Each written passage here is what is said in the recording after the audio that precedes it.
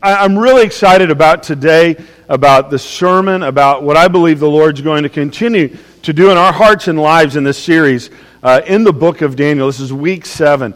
And this was a little bit different week for my family, for Heather and I. Last Sunday night, I got a call from my mom, and her sister, who's only 60 years old, has been battling lung cancer, and they said she's not doing very well at all.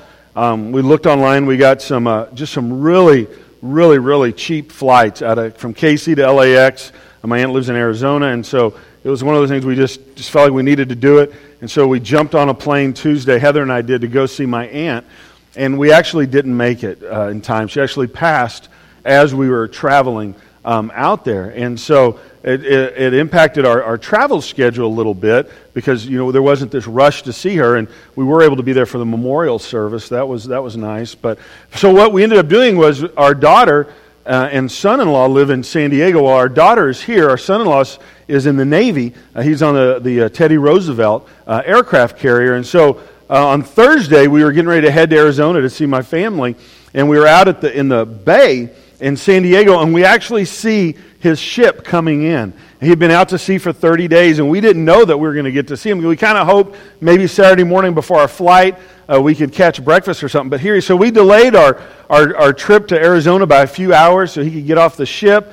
And after he got off the ship, we were able to eat dinner together, and he asked us, he goes, "Hey, you guys want to tour the aircraft carrier?" And it's like, hello, yes, right? So here's a picture of my son-in-law, Parker, and I on the flight deck of the Teddy Roosevelt. I think there's a picture of anyway. It was really just awesome to be able to see him. Oh, there it is. So there we are. It was a beautiful day. It's just amazing the power that is harnessed. He's a nuclear guy, and that what the nuclear reactors do of launching planes, of making the water and the power and everything. And it's just, and this morning I'm talking about standing in the gap. I'm talking about being a bridge. I'm talking about being there on behalf of others through prayer. And as I thought about what Parker does, as I thought about what our military does, they really do stand in the gap for us, that they really are there to protect us and to be there for us. And so I just have a lot of pride in my son-in-law and what he does and in our armed forces. And so that's Heather, actually, as a little widescreen there, but a little zoomed in. But, she wasn't too interested in the aircraft carrier until we got to the bridge, and she got to sit in the captain's chair and be in control of the whole ship. And so then she got real interested in it. So, all right, back to the Bible. How about we go to the Bible? Daniel chapter 6. We're going to go back and pick up a little bit more of Daniel 6. My grandma, who I'll tell you guys a little bit more about her later. Her name's Granny. Whenever is that it is, we call her Granny. I thought maybe there's a funny picture up there, but we really call her Granny Turner. So I'm from Oklahoma. What can I say? So my granny used to have this saying: when the grandkids, if they wouldn't finish their chicken, there's still some more meat on those bones. Don't throw that away. There's some more meat on those bones, kids. And so she never had to say that to me, but I had a lot of girl cousins. So she'd say that to them. So that's kind of how I feel about parts of Daniel. There's still some meat on those bones. There's still some good stuff to pick from. And so we're going to be in Daniel chapter 6 for just a minute. And we're going to be talking about prayer. Daniel chapter 6, verse 10. We read this last week, but I'm going to share it again. It says, "Now when Daniel learned that the decree had been published," which the decree was nobody could pray to any other god than the king. And if they prayed to any other god than the king, they'd be thrown into the den of lions. And so he knew this. He knew what the instruction was. It was no surprise. And so when he heard about this, he went home to his upstairs room where the windows opened towards Jerusalem. 3 times a day he got down on his knees and prayed, giving thanks to his God, just as he had done before. It didn't stop him. He was a man of prayer. He was a person who sought the heart of God consistently, persistently, who just continually was faithful in the presence of the Lord. And as we're talking about living in a culture that's shifting, in a culture that has shifted, just like the Jewish people found themselves living in Babylon, in a shift in a culture that was not supportive of God or of God's ways. We find ourselves in culture like that. And we, like Daniel, one of the ways we navigate a shifting culture is by being people of prayer and by standing in the gap. And so here's just some thoughts on this verse, on prayer. One thought about what allows us to be able to navigate these times and be people of prayer is that when you've knelt before God, you can stand before men. And when you've knelt before God, you can stand before men. That over and over and over, we see Daniel speak to the king of his day. We see him speak into the highest levels of government. We see him administrating the kingdom of Babylon. We see him being called upon to interpret visions and dreams. And he always had something to say of value. He was always able to contribute. And I think it was because he was a man of prayer. I think it was because he had been on his knees before God 3 times a day, every day, for years and years and years and years. And because he was willing to kneel before God, he was able to stand before man. Another thought, another observation is that desperation drives discipline. Desperation drives discipline. Have there been times in your life when you've been a little bit more disciplined to pray than others? Was there anything desperate going on? Was there anything that was really compelling you to pray? And this is what we see going on in Daniel. The culture that he found himself in, he didn't just sit back and let whatever would be. No, he engaged it. This desperation caused this discipline to be formed in his life of praying, of not what's the minimum. You know, isn't it so often the culture around us, what's the minimum? What's the least I have to do? What's the least amount of work I have to put in? What's the least amount of money I have to pay? What's the least? And if we're not careful, we can have that same attitude in prayer. Things of the Lord, what do I really need to do just to get by? What if we had an attitude, what's the most I can do? What's the most amount of time I can pray? What's the most amount of time I can stand in the gap for others? What's the most I can do? And finally, the last thought I had, just as some introductory thoughts this morning in regard to this verse is, what does it take to keep you from prayer? All right, what does it take to keep you from praying? It took lions, and lions, the threat of being thrown to lions wouldn't even stop Daniel from praying.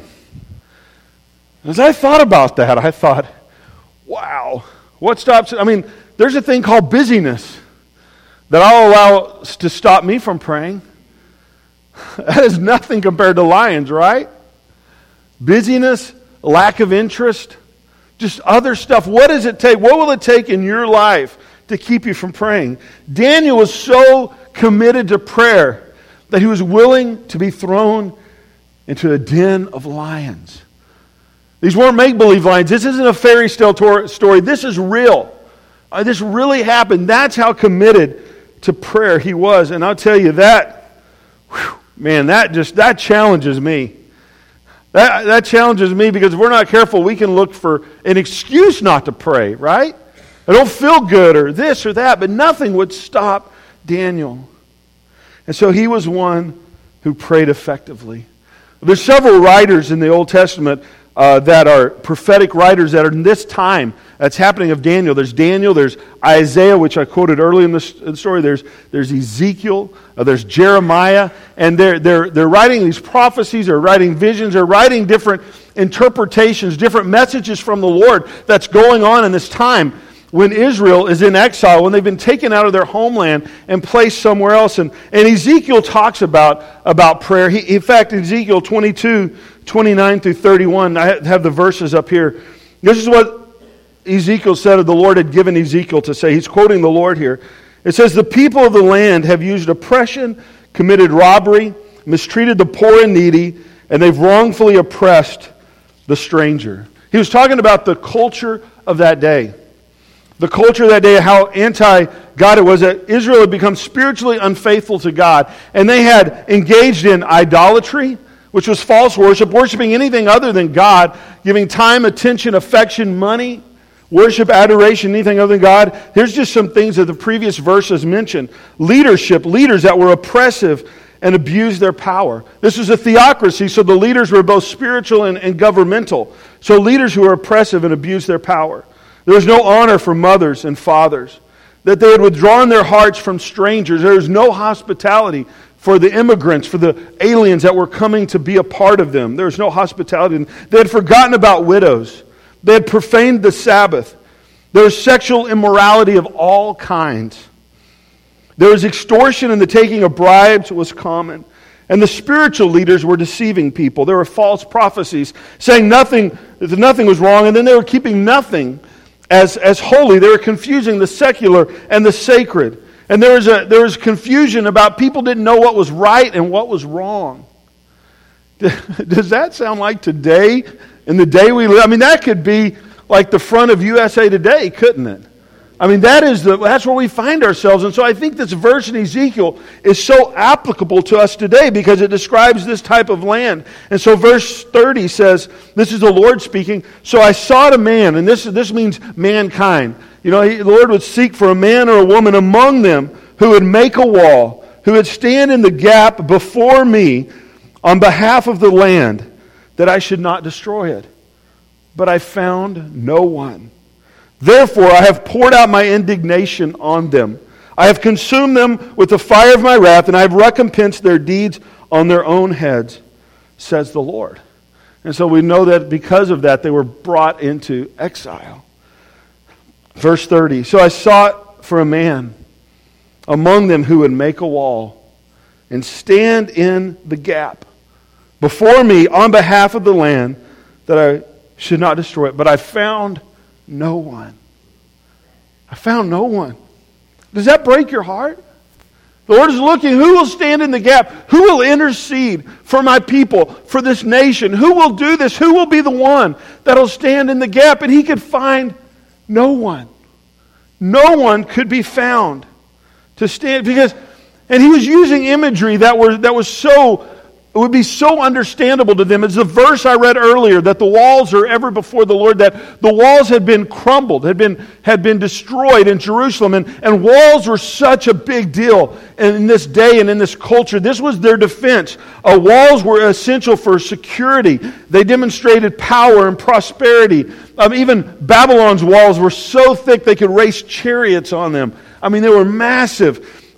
There's Jericho had walls, Jerusalem had walls, and the walls kept the enemies out, right? It kept the enemies out, and it kept civilization in. And for a city to be destroyed, the walls had to be taken down. The walls had to be breached. And there were these watchtowers on these walls where people could look and they could see the enemy coming, or they could see somebody they knew that was in help that needed to be rescued, and they were called watchmen on the walls, and Scripture calls us that the Lord calls us to be those that will stand in the gap like a wall that's breached. Like a wall that's broken, that we will stand there in the place of others to provide defense and provide spiritual covering and prayer, that we would be those kinds of people. Is there just one? The Lord said. Is there just one? Because His heart is to save. His heart is to rescue. Remember when He destroyed Sodom and Gomorrah? He just needed a few, right? Is there anyone? Is there any godly? It's always the Lord's heart to bring rescue and to bring a resource and to bring that. And so He asks, is there just one? And we see the imagery of walls, of hedges. Even in other places in the Old Testament. In Job, chapter 1, verse 10. I wonder when I get to heaven if Job's going to say, my name was Job, and you guys called me Job all the time. You guys never got my name right. Because it looks like Job to me, right? And this is what Satan said to the Lord when he asked if he could access his life. He says, have you not made a hedge or a wall around him, around his household, and around all that he has on every side? You have blessed the work of his hands, and his possessions have increased in the land. He's saying to the Lord, he goes, I can't touch him because there's a wall around him. I can't touch him because there's a hedge around him. Do you pray that over your kids? Over your grandkids? Man, I do that. That the Lord will put a hedge of protection around them. A wall of protection around our church. I pray that over you. Among the kids for our church, that we would have that. And that's what the Lord's asking us to be, of those that would stand in the gap. For those that are exploited, for those that are vulnerable, for our city that's broken, our nation that's broken, Sin breaks our lives. Sin breaks families. Sin breaks nations. And the Lord's saying, is there anyone who'll stand in the gap? Is there anyone who will pray? And so here we see in Daniel, now we're going to fast forward to Daniel chapter 9. He had this vision in chapter 8. We're going to talk about his visions next week and how they relate to end time. And so we're going to get deep next week on end time stuff. So you want to hear that. I believe it's going to be just really helpful. I'm going to make it very simple and very helpful to us. But here he has this vision, and he asks, it's so interesting in Daniel because the first part of Daniel, the king has visions and Daniel comes and interprets them. Now Daniel starts having visions and he doesn't understand them, so he goes to the Lord for help. He says, Lord, help me understand these visions. And so here we see in Daniel chapter 9, verse 1, we see that Daniel uses Scripture, the words of the Lord, and he responds in prayer. Here's the verse. In the first year of Darius, son of Xerxes, a Mede by descent, who was made ruler over the Babylonian kingdom, in the first year of his reign, I, Daniel, understood from the Scriptures. You hear that? He was reading the Bible. He was reading his Scriptures, his Bible of the day. He was reading the prophet Jeremiah. It says, according to the word of the Lord given to Jeremiah the prophet, that the desolation of Jerusalem would last 70 years. And so I turned to the Lord God and pleaded with him in prayer and petition, in fasting and sackcloth and ashes. And so here we see Daniel, who is reading the Scriptures. He's understanding what God has promised. And he begins to claim the promises of God. And he begins to understand that it was going to be 70 years according to Jeremiah's prophecy. And so, do you know that Jerusalem was attacked 3 different times by the Babylonians over 8 years? And so Daniel, I believe, is praying, Lord, let the 70 years start from the first time, not from the last time. Lord, intervene. Lord, keep your word. Lord, keep your promises. And so he began to pray. He began to ask the Lord to intervene. He began to pray the verses in Jeremiah 29, 11, 13, where the Lord says, for I know the plans I have for you, declares the Lord, plans to prosper you, not to harm you, to give you hope and a future. And he says, then you will call on me and come and pray to me, and I will listen to you, and you will seek me and find me when you seek me with your whole heart. This was a prophetic word that Jeremiah had given to those in Babylon. And Daniel, he hears the words of the Lord. He's reading the words of the Lord. He responds in prayer. He responds in prayer. Guys, that is so crucial for us as being those who will stand in the gap, as those that will intercede on the behalf of others, that we will, as we read the word of the Lord and begin to understand what He's wanting to do, that we begin to pray the Scriptures. We begin to pray what His promises are for whatever situation we find ourselves in. That we grab one of the promises of God and we say, Lord, we know our situation is this, but Lord, your word says this. And so, Lord, we're holding to your word. We're holding to your promises. We're holding to what you have said that you will do. Because intercession, it comes in that gap between the way things God says it should be and the way the things are now. Have you experienced that in your life? You've seen that in other people's life? This is the way it is. But God says, this is the way that I've desired it to be. This is the way I want it to be.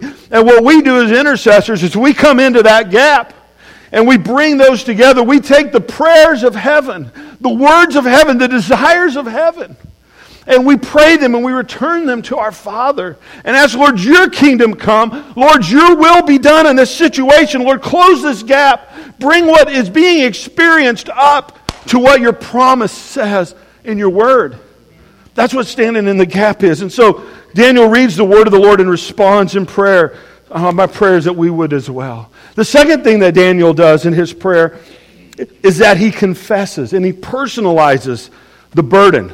Okay, he makes it very, very personal. Look at verse 4. It says, I have prayed to the Lord my God and confessed. Lord, the great and awesome God who keeps His covenant of love with those who love Him and keeps His commandments.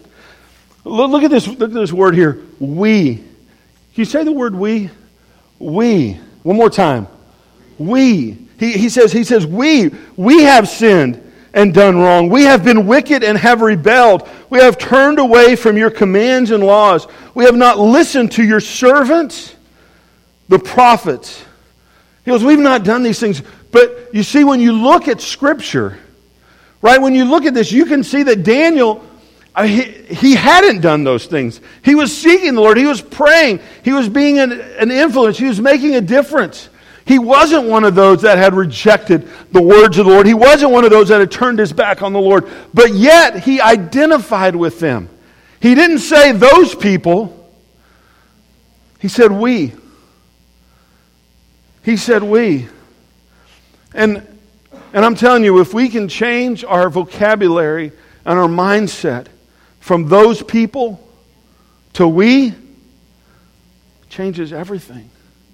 Because it's real hard to stand in the gap and be an accuser at the same time. It's really hard to stand in prayer and to criticize at the same time. Really, I don't think it's possible. We're going to end up picking being one of those. Are we going to be intercessors and stand in the gap for our families, for our church, for our city, for our nation, for the lost, that they would know Jesus?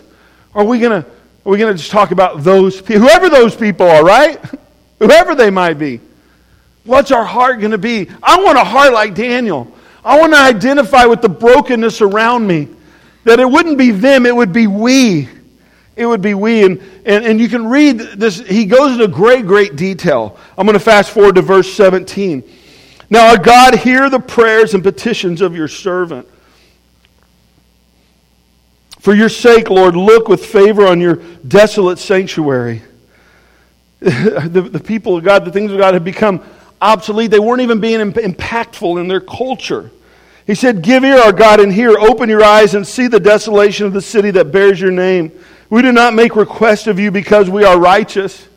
They didn't ask those things because they had everything together. But because of your great mercy, Lord. Because of the goodness and mercy of God. Lord, listen. Lord, forgive. Lord, hear and act for your sake, my God. Do not delay because your people and your city bear your name.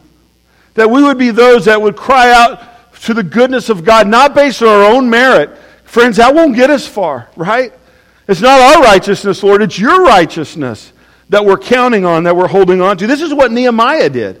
It's the same thing. It's the same time period. In the Bible, in history, Nehemiah was one who was exiled in Babylon, and he goes. He's an administrator in the kingdom of Babylon, and he goes to check on the condition of the walls. In fact, it says in the book of Nehemiah, the first chapter, I don't have it up here, but there was a group that had come back from Israel, back from Jerusalem, and so he asked them, verse 3, he says, those who survived the exile and are back in the province, he asked them, he said, what's the condition of the walls? And he said, they're in great trouble and disgrace. The walls of Jerusalem, they are broken and its gates have been burned with fire. He said, when I heard these things, I sat down and wept. And for some days I mourned and fasted and prayed before the God of heaven. That when he heard of the condition of the walls of Jerusalem, it broke his heart. And he fasted and he wept and he prayed. One reason I believe is because there was a connection. Because he knew he knew this was his home country. This was his people. This was his city. This represented their even identity as a people group. And it broke his heart and he prayed for them. And I wonder, and I'm asking myself the same questions. When was the last time something really broke my heart enough that I wept and I cried and I fasted on behalf of others? That it had that kind of impact on me. Because guys, I think that when we have so much being infiltrated into our lives, I think if we're not careful, we can become desensitized to the things going on around us. That every day there's tragedy, every day there's war, every day there's calamity, every day there's natural disasters, every day there's chaos, there's destruction, and we're just inundated with it. And if we're not careful, we can become so desensitized to the condition of our culture, to the things going on around us, that it doesn't impact us. That it doesn't, it's just another bombing. Oh yeah, it's just another hurricane. Oh yeah, it's just another suicide bomber. Oh yeah, it's just another riot. Oh yeah, it's just another violent situation. And we're not able to empathize and enter into prayer because we're so desensitized. Does that make sense? You know what I'm saying? We're just overwhelmed. I think we have to just watch watch ourselves and just say, Lord, give me a heart. Give me a heart like you have, Lord. Give me ears like you have, Lord. Give me eyes like you have, God, that I can perceive the condition around me like you do. And finally, persistence. Persistence, that's the third thing that we see from Daniel. And now we're in chapter 10. In chapter 10, we see a persistence that he prayed until God answered. He prayed until God answered. Daniel chapter 10, verse 12 and 13. It says, then he continued, do not be afraid, Daniel. This is the angel, the word of the Lord coming to him. Do not be afraid, Daniel, since the first day you set your mind to gain understanding and to humble yourself before your God, your words were heard. So he began to seek the Lord about what this vision was, what the Lord was going to be doing. And his words were heard. He says, and I have come in response to them, but the prince of the Persian kingdom resisted me 21 days. Then Michael, who's one of the chief princesses, speaking of the angelic host of an angel, came to help me because I was detained there. I was detained there with the king of Persia. Now, he's not talking about a natural king. He's not talking about natural situations. This is a heavenly conflict. That as Daniel began to pray, that angel of the Lord began to bring the answer to prayer to Daniel. And the prince of Persia, the king of the spiritual ruler, principality, and the demonic forces, opposed what the Lord was wanting to bring and do in Daniel's life. And then other spiritual resources had to come to finish the job. And it reminds us of passages like in Ephesians that says we wrestle not against flesh and blood and principalities, but against rulers, against authorities, against powers of this dark world, against spiritual forces of evil in the heavenly realms. That, friends, as you begin to pray, as you begin to intercede, I'm telling you, the devil's going to fight it. He doesn't want to see homes reconciled. He doesn't want to see marriage saved. He doesn't want to see racial reconciliation and harmony and love in our nation. He doesn't want to see the poor fed. He doesn't want to see the homeless have homes or the jobless have jobs or those that are without Christ to find Christ. He doesn't want that. And he wants to do it. He'll try to do everything that he can to stop it. But we have to be people. We don't just have to be, we want to be people who'll stand in the gap, who will persist in prayer. We'll persist. We won't give up. We won't give in. Imagine if Daniel stopped. Imagine if he stopped at day 20. Imagine if he would have stopped, but he didn't. He kept praying. He kept believing. He kept persisting in prayer. Isaiah 58:12 says, your people will rebuild the ancient ruins and raise up the age-old foundations. You will be called repairer of broken walls, restorer of streets with dwellings. That's who the Lord has called us to be. That's what the Lord's called us to do.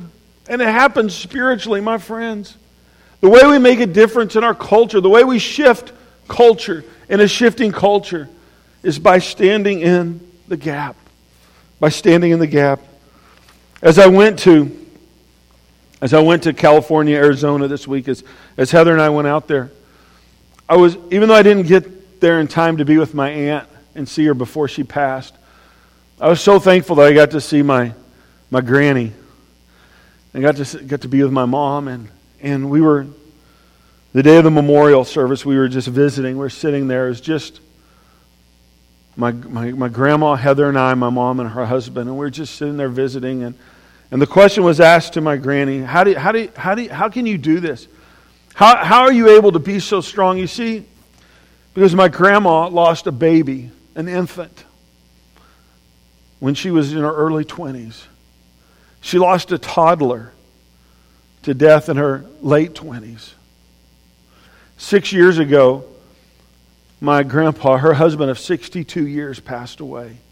In the last 4 years, she's lost 4 kids, 4 adult children. 1 a year for the last 4 years. So in 8 years, she's lost, out of 8 kids, she's lost 6. And a husband, 4 in the last 4 years. I can't imagine losing one of my kids, let alone 6 out of 8. And we just asked her, how have you done this? She was with my aunt. And my aunt asked her on Monday, she says, am I going to die? I mean, what do you tell your kid, right? What do you tell your kid? And we asked her, we just talked to her about this, and she said, I told the Lord.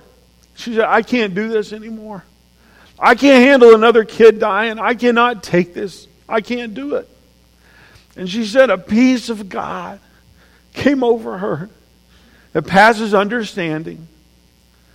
And I'm telling you, she was so full of joy and peace and confidence. She was the one consoling everybody else there. And she said it was because of just being in the presence of God. That God just imparted that to her, but it came. It came by being in the presence of God. It came because she's a person of prayer. I tell you, I knew my granny had grit, but man, I didn't know she had that kind of grit.